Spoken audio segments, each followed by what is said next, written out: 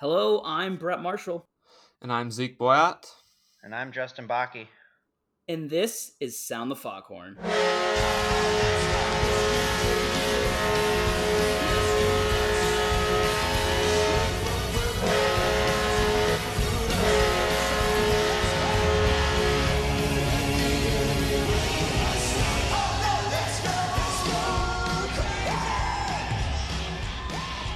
Hello and welcome, episode 13 of the Sound the Foghorn podcast.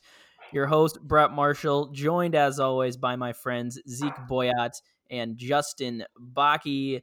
Justin, we missed you last week. Glad to have you back on the show. How you doing? Doing good. Lucky show number 13. Other than being sleep deprived, I'm good. The family's healthy. There's no complications at all. And wife is on the way to recovery from giving birth, so can't complain. Well, that's great news. Zeke, it's been a week. How you been? Doing pretty good. Had a lot of schoolwork and stuff to do this week, but it's Friday tomorrow, and we get to talk some hockey tonight, so not too bad, actually. Yeah, it's always good. I mean, we talk hockey on Thursday night, and then, like you said, the next day is Friday. So it's a good way to Yeah. kind of lead into the weekend always. It is. Not quite as busy of a week on the Minnesota Wild front as last week, of course, with trades and free agency and prospects, but still a good amount to talk about today. We'll kick it over to Justin first here with our weekly prospect update. Of course, the KHL in full swing, got some guys over there. So, Justin, what do you got for us in regards to the prospects? In terms of prospects, we'll start with the Dynamo Minsk players. Brennan Meno. I've noticed he hasn't been in the lineup that often, like at all lately, and the KHL is really hard to find out information on, and I was like, couldn't figure it out, but someone commented on the prospects page that it was due to COVID-19. I don't know how true that is, but it would make sense. Would make a lot of sense. Yep. And then Ivan Ladny has actually been in their lineup pretty consistently and just got his first multi-point game this past Sunday. He's up to 4 points on the season and I believe 10 games played. He looks pretty quick from the games I've been able to watch, which is kind of a good sign. And then Andrei Svetlakov with Cheska, he has 6 points in 15 games played so far, and seems like a lot of his points come in for some pretty big spots. I think the biggest impression he's left on me so far this season is that he's almost up to 60% on the faceoff dot, and that's pretty dang good for a fourth liner. Another disappointment is seeing Alexander Hovanov. He has not been in the lineup very frequently, and I had the same person comment it was because they didn't like his play in preseason, and that's why he hasn't been in the lineup every day.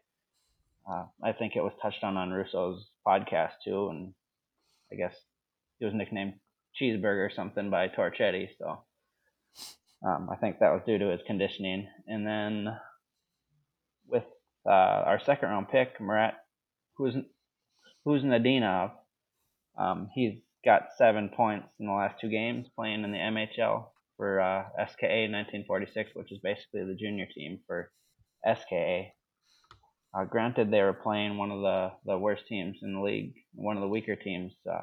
If you go to the prospects page and watch the goal he did score, you can see how quick he actually is. And kind of good news is, or not kind of, it is good news. He got called up to the KHL SKA and was the 13th forward in the last game. He did not play in that game, but I feel it's a good sign that he finally got called up to the KHL. Yeah, and I would keep in mind too, I think we touched on this last week, Kuznetsov is a really young forward Yeah. too. So having just turned 18, I think it was in July, I want to say. Yeah. So to be called up and playing in the KHL, which outside the NHL is probably the best pro league in the world. AHL is probably right there as well, but to be 18 Yeah. and playing in that league is really impressive. So if he starts to Mm-hmm. get reps, it's a really good sign for the Wild. Right, And I agree. I guess one thing I'll add in that is from what I've been reading on SK, it seems like they've been another one of the teams with a lot of COVID problems. And I just was listening to a podcast last week ago when they were talking about Askarov and all those guys. And I think a lot of their younger players have been playing recently. Kuznetsov has not played yet, but I guess if there's one positive from that whole thing is, they'll probably get an opportunity a lot sooner than usual, obviously. Anything else in the prospects, Justin? I don't have anything else. I think the biggest thing was adding Huznadinov into the mix of being able to talk about. Yeah, so let's talk a little bit about Alexander Havanov. So we thought maybe it was just kind of getting used to the system, but from what we've been able to dig up, it sounds like they're just not happy with them.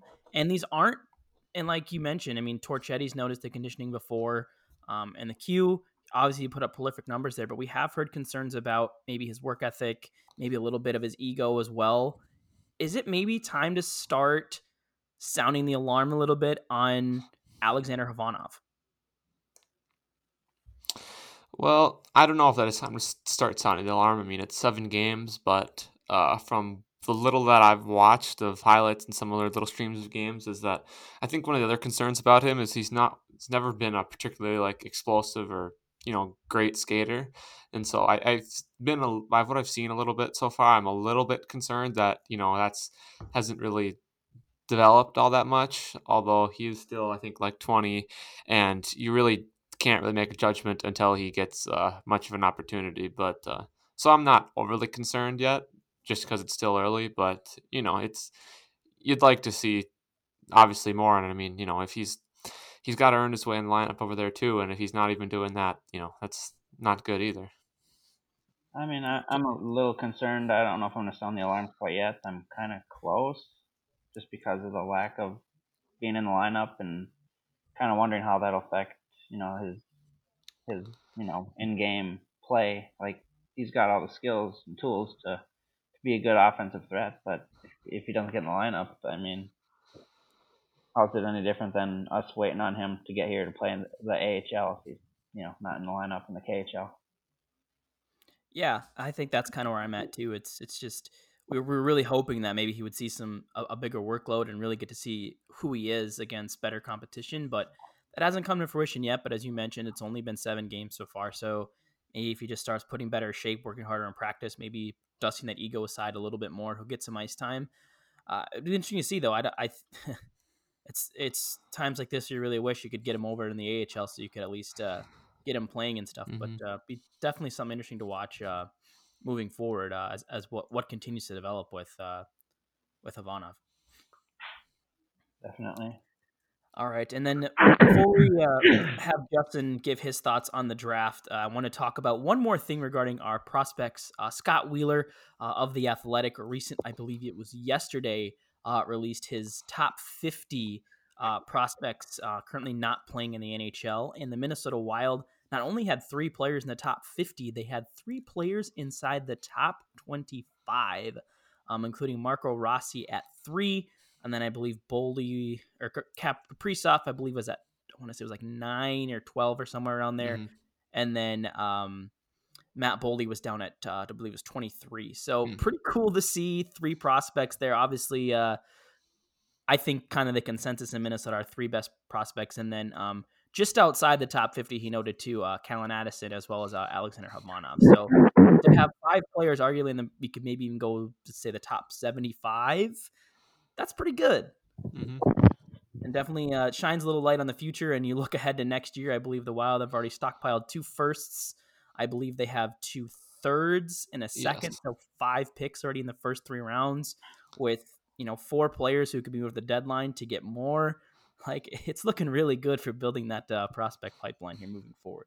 Yeah, most definitely. And next year is supposed to be a very heavy, deep draft in terms of defensemen, and that's kind of a spot where we're hurting system wide. So this might fall into our hands pretty well next year. Yeah, for sure. And I think the really interesting thing to watch about next year is if you follow the NBA, it's kind of a similar situation where there's really not one clear first overall pick necessarily next year, but there's kind of a group of all these different impact players. So maybe not that true elite game breaker, but a chance to get a really good player, probably anywhere inside the lottery range. And Justin, as you mentioned, a very defense heavy draft too, which is rare. We haven't seen that in quite some time. Yeah, definitely. Another thing, going back to the Scott Wheeler thing, I'd be kind of interested to note where he had Adam Beckman at. I know I'm kind of jumping around a little bit, but just thinking of the prospects he named and the ones he kind of left out is I kind of kind of wonder where Yeah, Beckman's he at didn't on have that him list. in the top 50 or in the honorable mention. What I've seen, basically the concern with Beckman, and I think it's a real concern, is oftentimes when you look at high scoring forwards in any, especially the junior leagues, you have to look at where they're scoring from. And a lot of times, if it's not coming from those high danger areas, and for those of you not familiar with a high danger area, basically anywhere inside the dots down to like the front of the crease where there's a higher probability of that puck going in. I think there's some concern about whether or not Beckman can really get to those areas at the next level. Obviously, he's produced prolifically, but I think his skating, I think, has been dinged as a little bit average as well. And like his other skills aren't quite at the elite level, some others. I still think he projects as an NHL forward, but I think, I mean, you look at some of the players that have produced well in the WHL, they haven't necessarily panned out in the NHL either. So he's definitely a player to be excited for, but I think we really need to see what he can do at the next level up, whether that's the AHL or wherever he ends up next. Agreed. That definitely makes sense.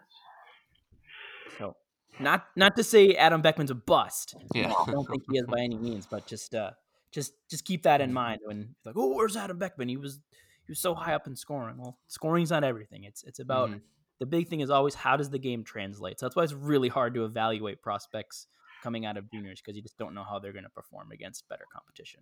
That's very true, and I guess a good example of that is Dmitry Sokolov, who had that 50-goal season, and now look at him. He's, may never crack the NHL.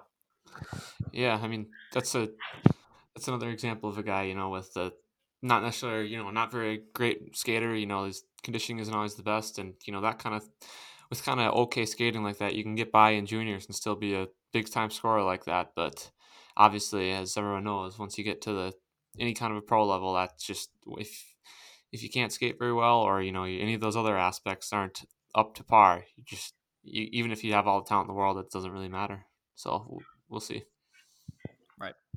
All right, Justin, Zeke and I, along with our guest last week, Derek Felska, talked at length about the draft, but we know you were just into it as we were watching it in the hospital. So I want to give you the opportunity here just to kind of give maybe some of your thoughts on some of the Wild players, Rossi, Kuznetsov, O'Rourke, and the rest of the gang there. If you just want to take a couple minutes to talk about maybe some last minute thoughts here before we move to the next thing. Definitely, I might be reiterating what was said in the last show, but I absolutely went bonkers when we drafted Rossi at 9. I never thought that we would be able to get him at 9.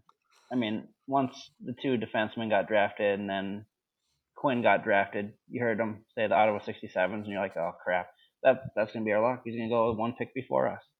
But then they called Jack Quinn, and I was like, no way, he's actually going to fall to us.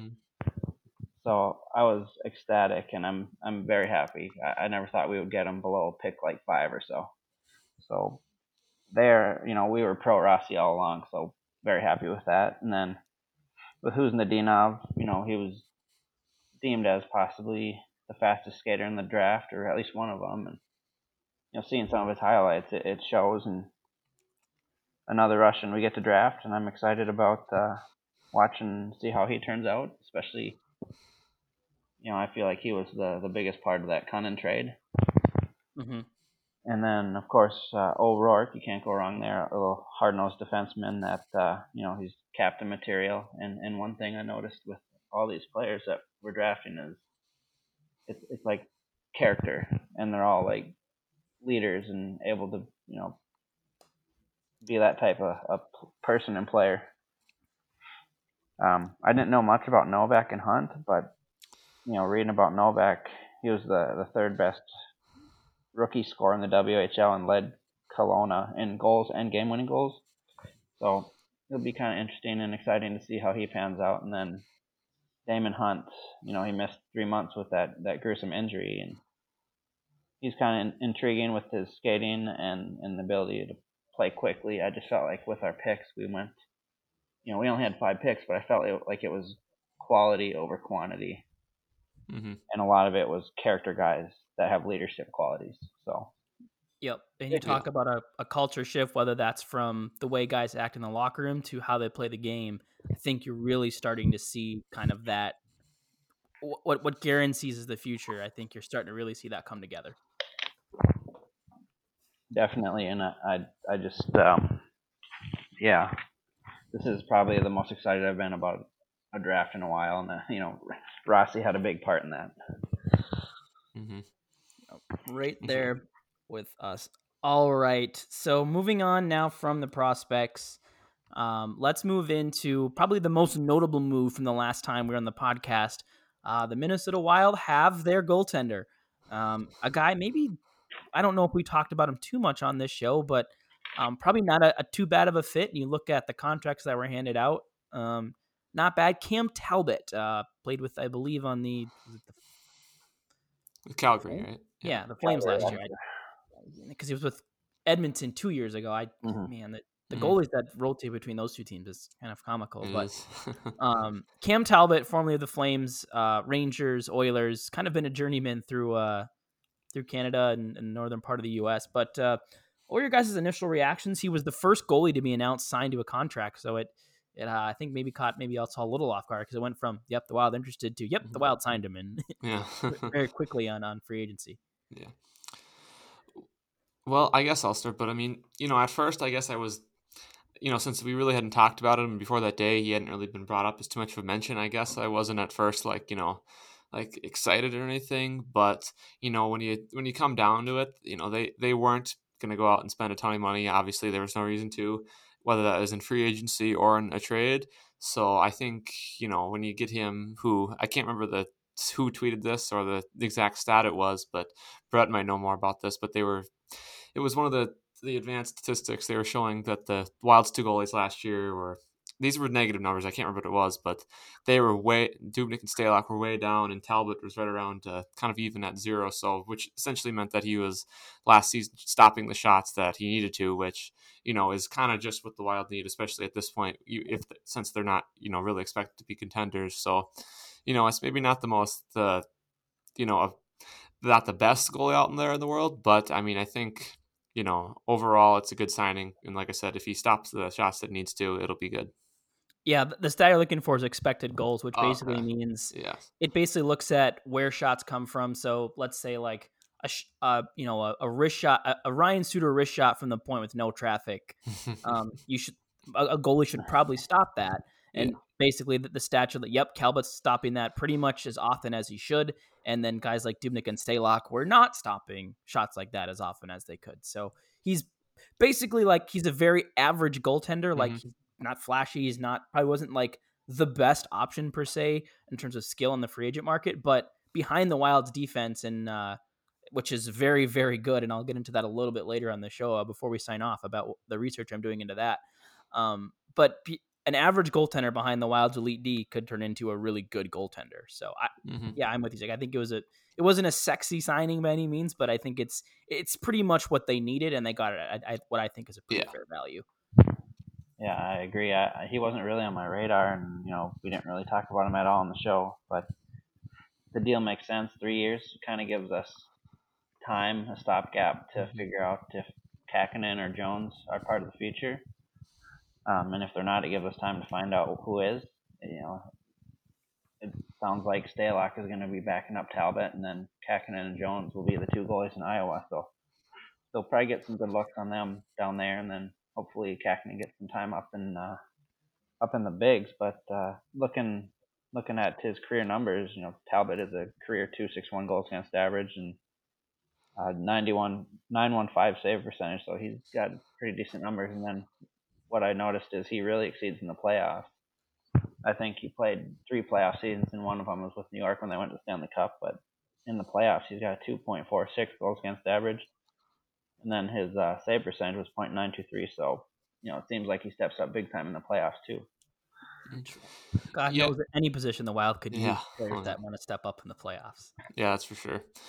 And I guess just my only kind of gripe or negative thing about the signing is that I don't hate the term on the contract of 3 years, but I think it would have been kind of just a little bit more perfect if it was at the 2 years. But I mean, also it's really it's just 1 more year. It's not that big of a deal, and that's kind of what you got to do in free agency. But I mean, like you guys said, he's 33. He's not going to be here long term, obviously. So the salary isn't too ridiculous, and well, yes, I would ideally would have liked it to be 2 years on a guy they would have signed.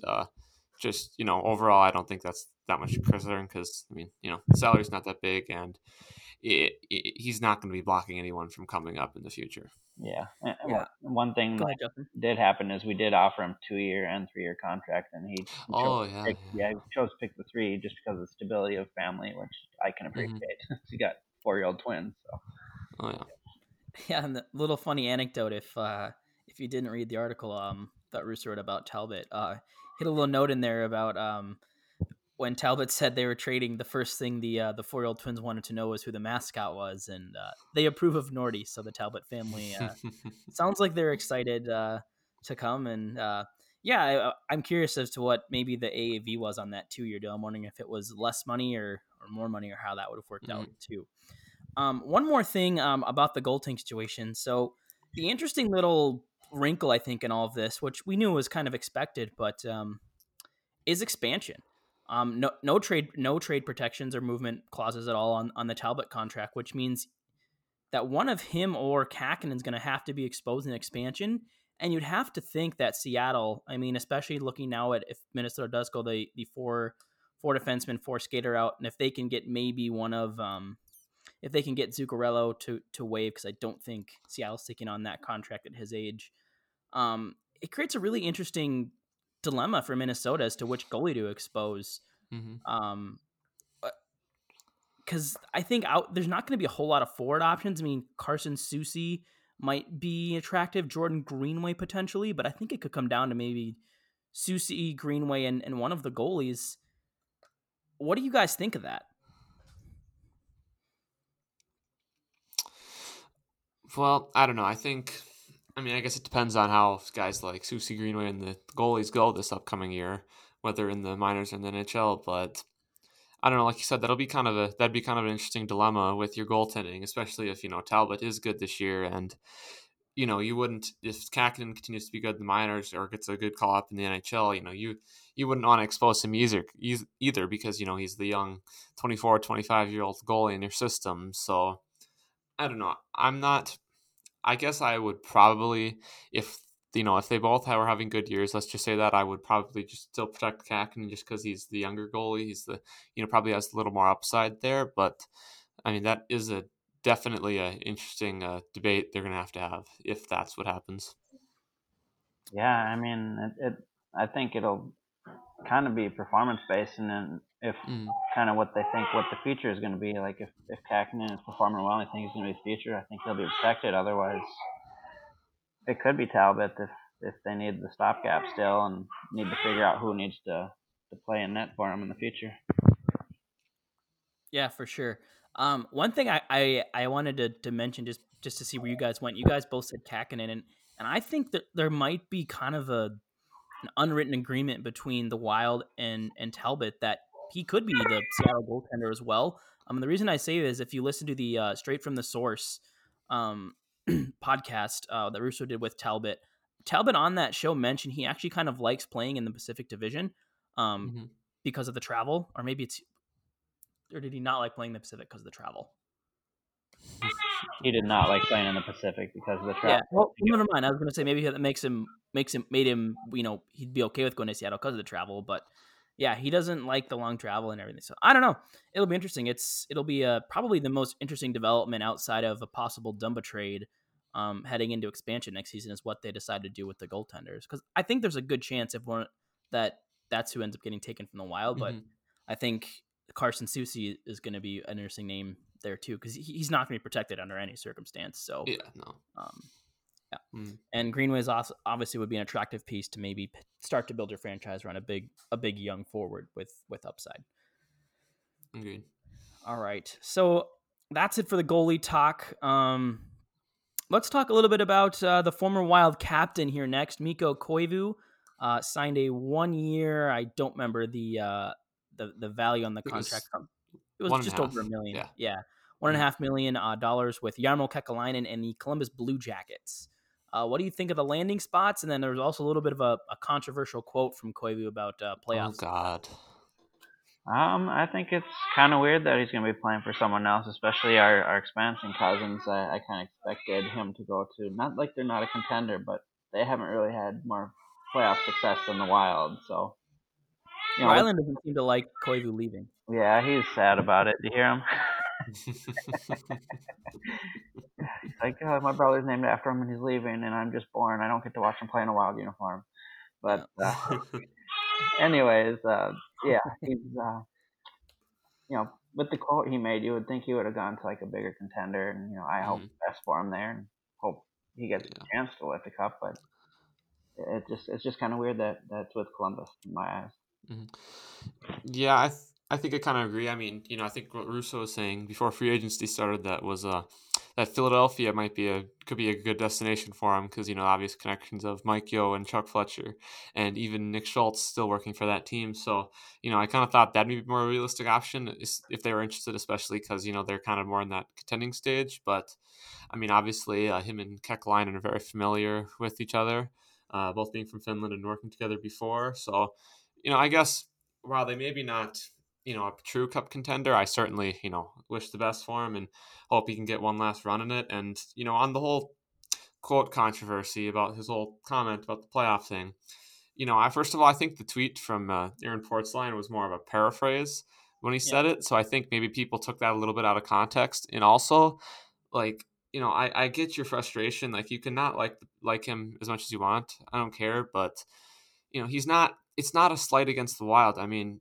because I was reading some comments, people going, well, if he feels that way so bad, why didn't he allow himself to be traded at the deadline? It's like, well, it's because he wanted to win with the Wild. He wanted to kick that one last run at it because he was so loyal to the team. And, you can have your criticisms of him as a player and how the way he goes all you want, even though I wouldn't personally. But I think people just took that out of context. And I think that was more of also because, is he going to go on and he's on his first new Zoom call with his new team, the new media there. Most players are going to say something like that. We want to go at it for Stanley Cup and all this. So I guess again, just to wrap it up, I guess I get why on the surface that would look a little bad, but I personally didn't really think too much of it. Yep, you're exactly where I'm at. I think it's a free agent speaking. Mm-hmm. I chose this team because I believe in them. Well, yeah, of course. Or yeah. The reality is, I didn't get too many other offers, and this seemed like maybe my best chance to get playing time. Is probably the reality of most free agent signings. Yeah. Especially when you're talking depth forwards, like Koivu, who from what I read from Portsline sounds like they might be slotting him in as the third center. So should be plenty of playing time, and you would assume he'll still get some time on the penalty kill as well, then out there in those key defensive situations. So I personally, as being a huge fan of him, is root for all the success. I hope he does well. I think Columbus, especially now with the addition of Max Domi, down the middle now, they've got Pierre-Luc Dubois, Max Domi, Mikko Koivu. I'm not sure who their fourth line center is off the top of my head, but it's a pretty good base down the middle. They got two good goalies in the back end. Werenski and Jones on defense, they've got a pretty solid team there. So the playoff contending team isn't out of bounds to me by any means, because I think they'll be a solid team. So all the best to Mikko and the Blue Jackets this year. I totally forgot about the Domi signing. I think things have been such a blur lately that I totally forgot about that. And another thing with his quote, he was so loyal to Minnesota, and it's just too bad he couldn't ever lift that cup here because you just wanted it to be here for him to do that. Yeah, and he loves the state. If you read the Russo article about, basically he reached out to Michael Russo saying, hey, I need to reach out to you because I left some things unsaid, and it was basically just thanking the fans and thanking Minnesota and all the staff around for being so good to him and everything. So yeah. It was no slight against Minnesota in any way, so please don't take it that way. Yeah, no, don't. All right, so the next bit of NHL news I wanted to get into here, and this is something, right now it's kind of a theoretical, but I threw out a tweet last night, is there's been some rumors that because of how the U.S. is handling COVID and the way the NHL is eyeing a start on the timeline they have right now, which looks like potentially January, maybe February, who knows when it's going to be at this point. But it sounds like as of now, Canada's like, no, you're not going to cross the border and then come back to play sports. I don't care what sport it is. So there's a possibility of the NHL having to basically do 4 bubbles, essentially. One of them being an all-Canadian division of sorts where they'll have to play all the other Canadian teams. And so I took a crack at just kind of like what it might look like of how they'd split that up. And here's kind of what I came up with. And this is based mostly on travel, as well as time zones, and just I don't know where the bubble would be centralized per se. I would assume in Canada they'd probably go back to Edmonton or Toronto, considering that's where they did it already. But then here are the other bubbles that I came up with. So a Southwest bubble with Vegas, San Jose, Anaheim, LA, Arizona, Colorado, Dallas, and St. Louis. An absolute bloodbath with Vegas, Colorado, Dallas, and St. Louis, who I believe were the top 4 seeds in the West last year. A Great Lakes division with the Wild, Blackhawks, Predators, Red Wings, Blue Jackets, Sabres, Penguins, and Flyers. So probably the weakest of the divisions, but a lot of kind of bubble teams with Pittsburgh, Minnesota, Nashville, Columbus, Buffalo, maybe with the addition now of Taylor Hall alongside Jack Eichel. And then the East Coast with Boston, the Islanders, Rangers, Devils, Washington, Carolina, Tampa Bay, and Florida. And I think like my understanding was basically be the teams would kind of go in and out of these bubbles to play the games. So they would like go to the bubble and then like go back home and go to the bubble and go back home. But what do you guys think of this whole situation? If the NHL has to start this way, do you think they should just wait, or do you think they don't really have a choice? I don't think they really have a choice. I thought I heard something along the lines they would need to lift the Stanley Cup winner by the time the Olympics started or something like that. Which, who knows if the Olympics would even happen. So, I could see it starting off that way, especially if they want to get a certain amount of games in, and then maybe go to the individual arenas when and if fans are allowed back. It sounds like from what I've seen, they want fans in the stands at some point, but I guess that's really dependent on kind of where the state of the country and COVID's at. Just kind of a lot to weigh with that. Yeah, I agree. I don't have too many problems with kind of format like this to start or forever how long it goes. At that point, I would just be happy to have hockey back. But like Justin said, they do want to. I think they're going to try to probably push it back as far as they kind of realistically could to give themselves a chance of having at least a somewhat decent amount of fans in the building. And I saw like one example in Vegas, their owner said they need 40% to be economically viable, and which is around 7,000. In Ottawa, they were modeling for 6,000. So I think they are going to try and wait kind of as long as they can, maybe till the middle of January or beginning of February, to see in a lot of places if they can get any fans to the building at all, because obviously, as everyone knows, NHL teams, all sports teams rely on ticket revenue and the fans directly like that, but the NHL especially does, because I think I read a couple weeks ago it accounts to up to 50% of their total revenue on tickets and stuff from the fans. So I think it'll be, this will obviously be a developing situation over the few months, every couple of weeks. But overall, I think there's also a concern that, some teams wouldn't be able to make it if you had to play in with empty buildings. So, it's very complicated issue. Yeah, and it gets to the point too where you could make the argument, well, don't play a season at all. Well, in that case, you're almost worse off because now you don't have any money. Mm-hmm. So it's, again, another one of those interesting scenarios to watch kind of moving forward here. Because, of course, whatever the NHL does, the AHL will probably try to follow in a similar model as well. Because you got to think that teams want to get their young guys playing, because you can't afford, because like we've talked about so many times, the importance of those development years in the AHL. The good news is I think it sounds like all 3 Canadian major junior leagues, as well as I believe now I saw the ECHL all have target start dates, which is great news. Yeah. Not that the Wild have tons of players in those leagues, but just from draft eligible players and other young players that are returning juniors, it's good that they're going to have somewhere to play moving forward. And another thing with that is I think the Q actually did start up and they had to pause because of COVID concerns. So that's another thing. Like, you don't want to start something like the NHL and then have to like start and stop and maybe get less games in than you want, or just like we said, there's a lot to consider. Yeah, and I just think they're just gonna have to come up with a lot of plans for all this stuff, and all new protocols that are even different from the bubble, especially if you're traveling around, because I guess they're maybe not the same exact situation, but as you're seeing in the NFL with a lot of these teams having a bunch of positives at once and games having to get pushed back, and who knows what they can do in it. And I guess I'm not too familiar with what they've done, but you're going to have a plan to deal with that, because if you're traveling around, you're inevitably going to have positive tests eventually. Mhm. And with this, obviously, that is, the biggest issue at the state of the world. And so, that'll be the first thing that they're going to have to figure out between them and the Players Association. But I don't know. I think again, it's like with the bubble thing. I thought that would be impossible, and that's a completely different situation. But I think there's a way to get it done. But just like we said, not going to be easy at all.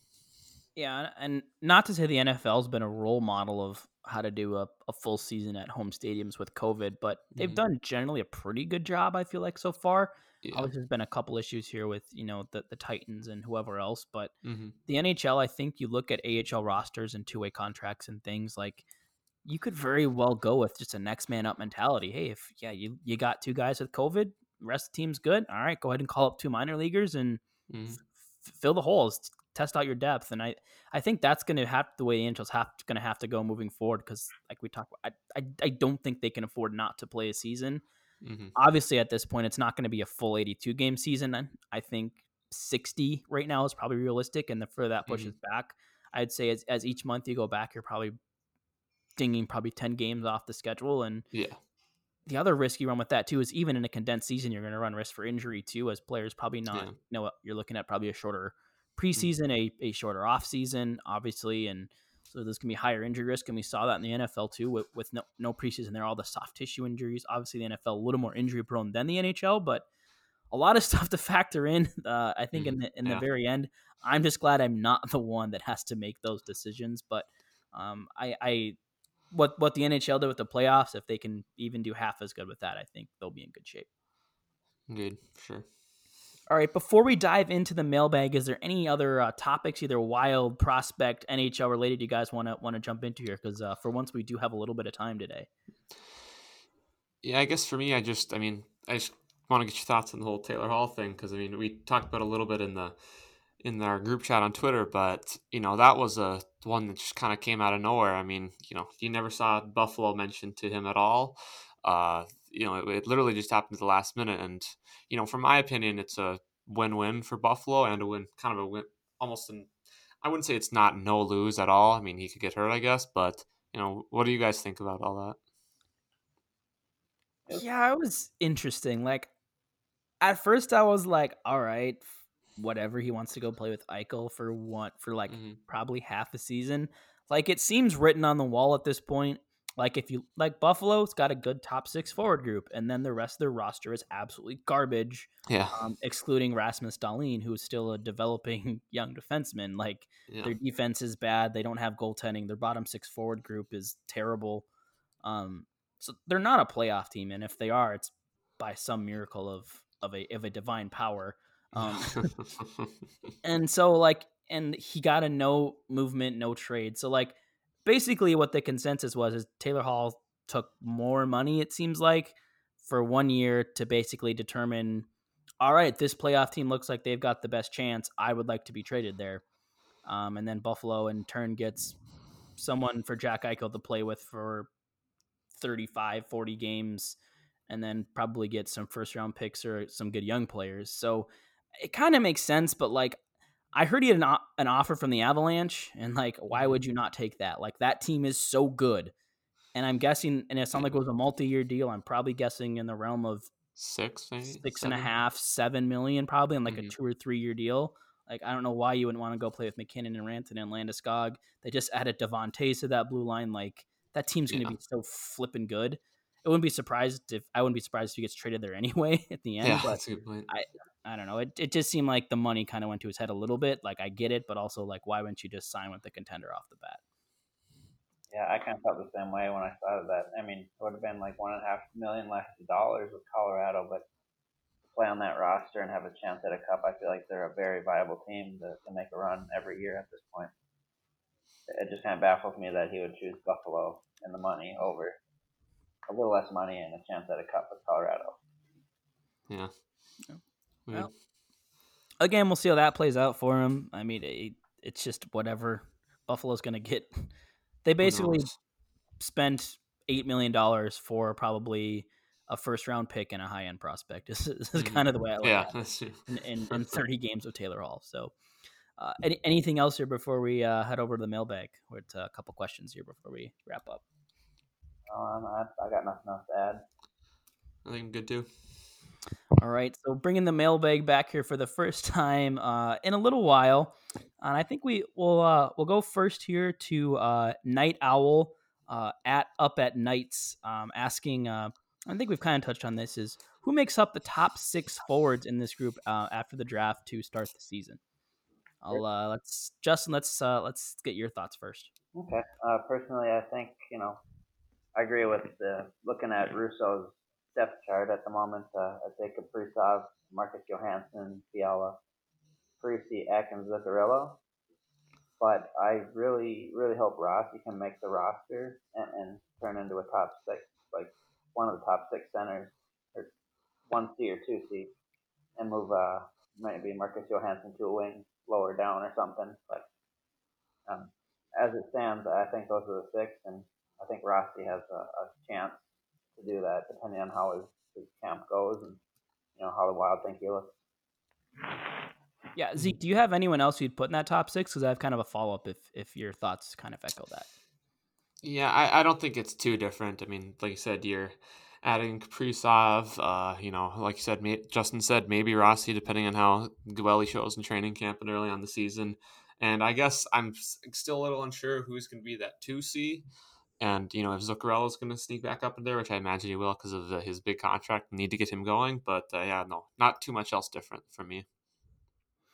Yeah, and so I guess my follow up is, Justin, I'm with you. I think that top 6 makes sense, but I think the real question is if Rossi makes the team. And I think Justin, you said you want him in the top 6. I agree. I think he should play in the top 6. But if that happens, who do you bump out of that group? Out of the top 6 that I mentioned?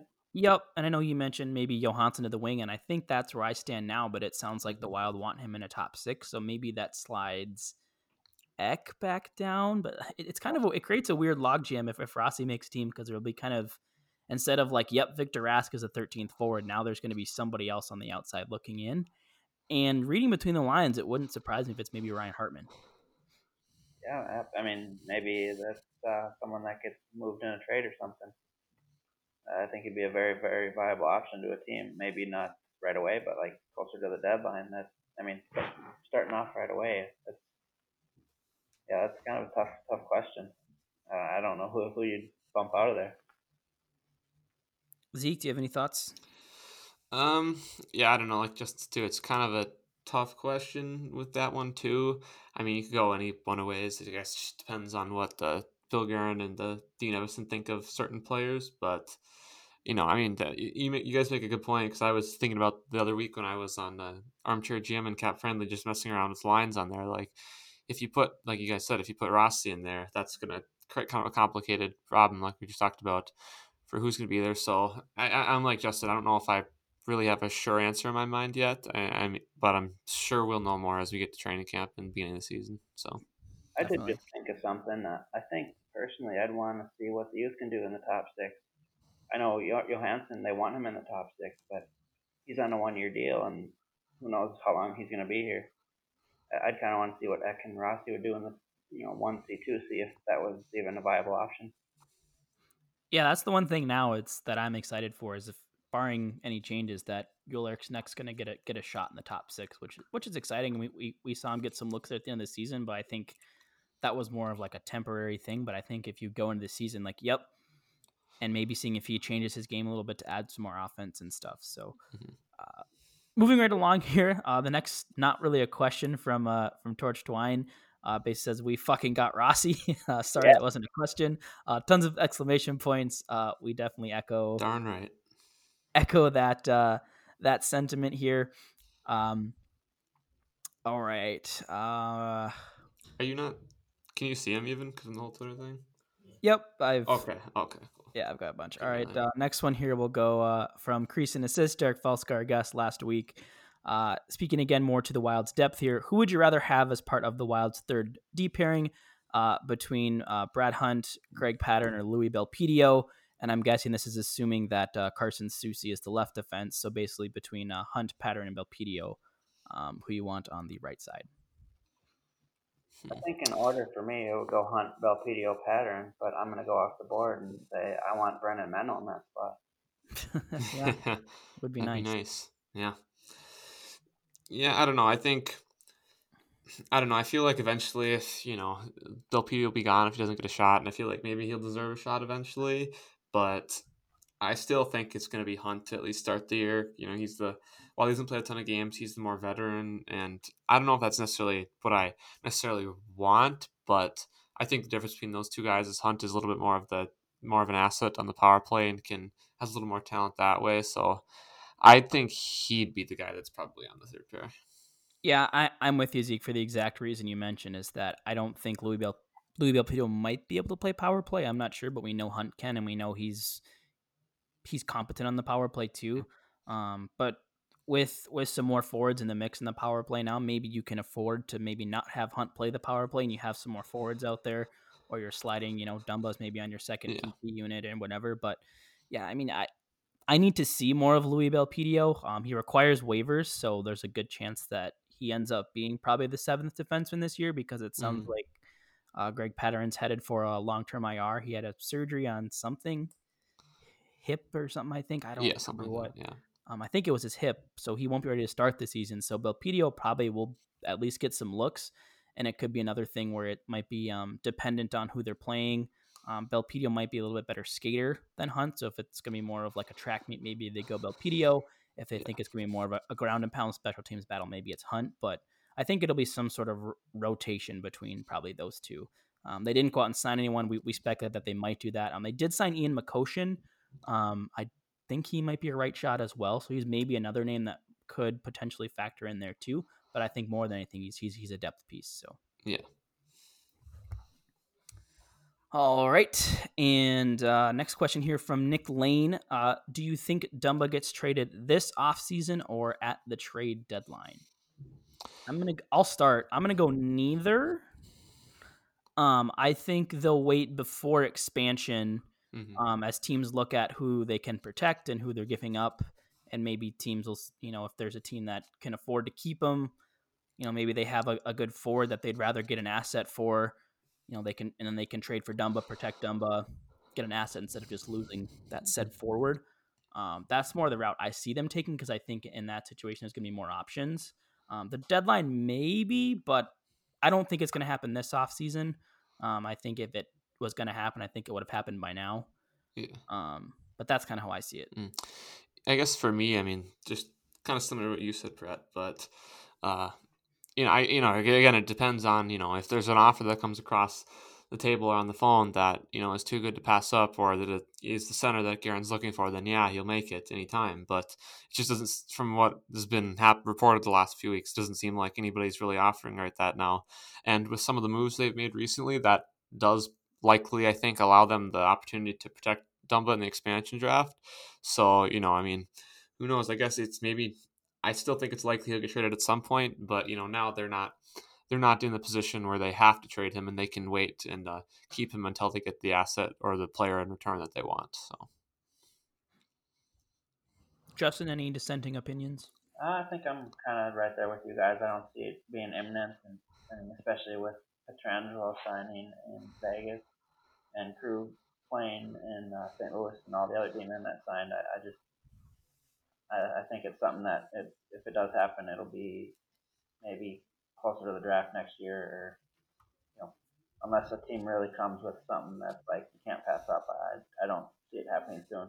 I think it does happen at some point, like Zeke said, because of just how much money is into our blue line. But yeah, we're not really in a hurry to do it right now. Agreed.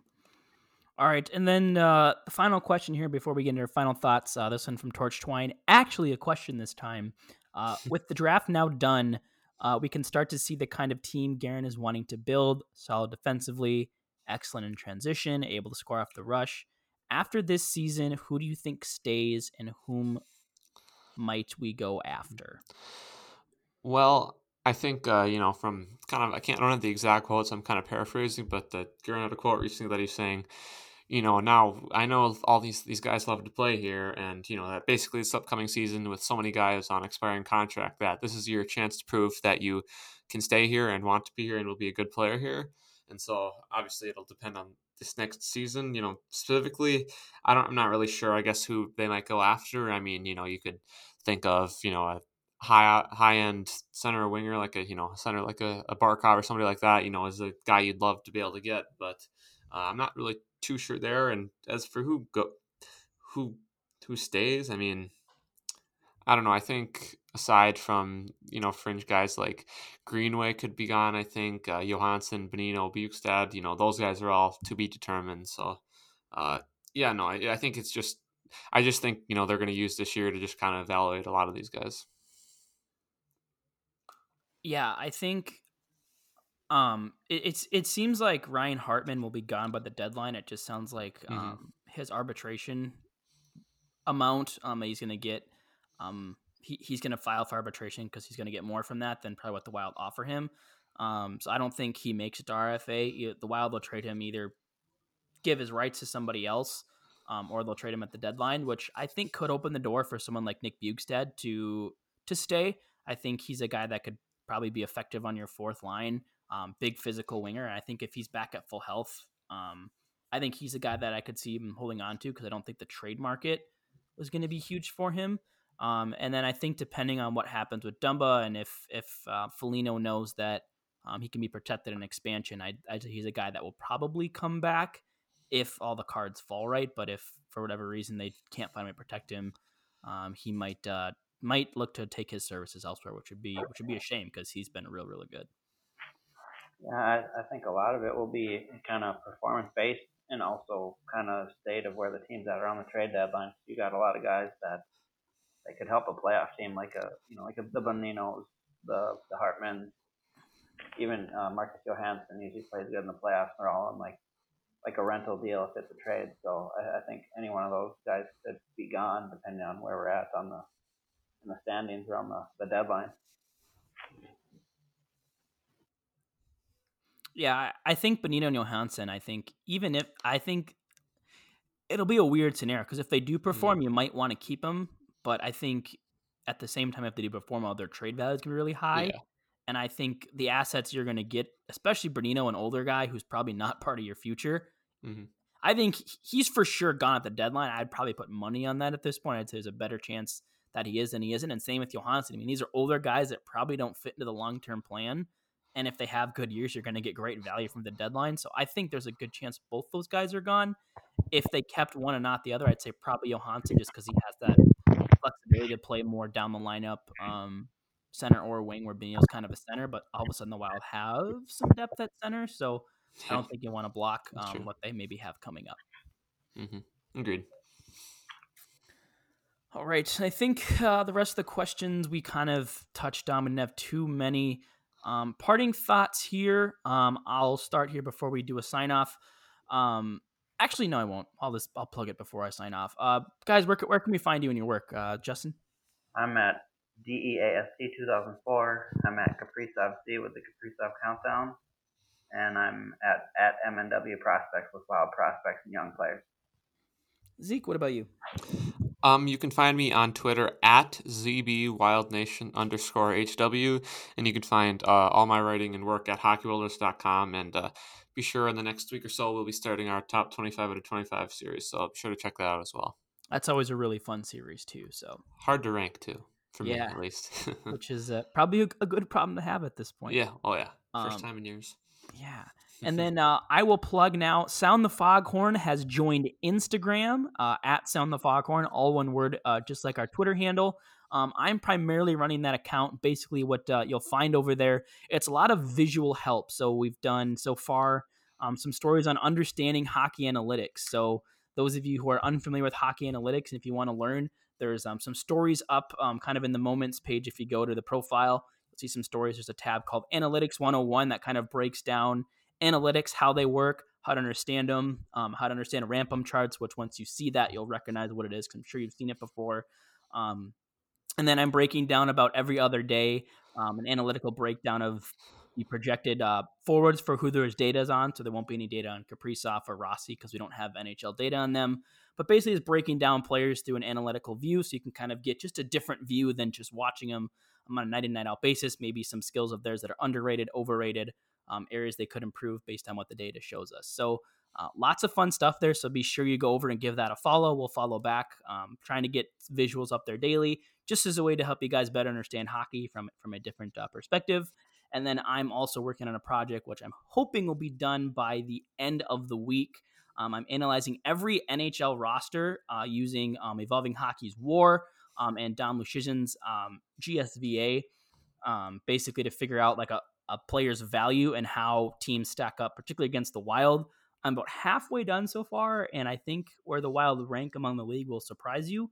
I believe, no spoilers here yet, but from what I've done through the first 15 teams, the Wild have the best defensive group of any by pretty significant margin. So I'm hoping to have that done by Sunday. That'll be up on my Twitter. I'll have a whole bunch of different follow-ups to that as well. So stuff to look out for there. So watch for my Twitter at B_Marsh92. Looking out for the Hockey Wilderness top 25 under 25, the Instagram, everything there. Lots of fun stuff coming to you guys. Trying to make this podcast as fun as we can for you. But that will do it for this week's episode of Sound the Foghorn. Thank you for tuning in, and we will talk to you next week.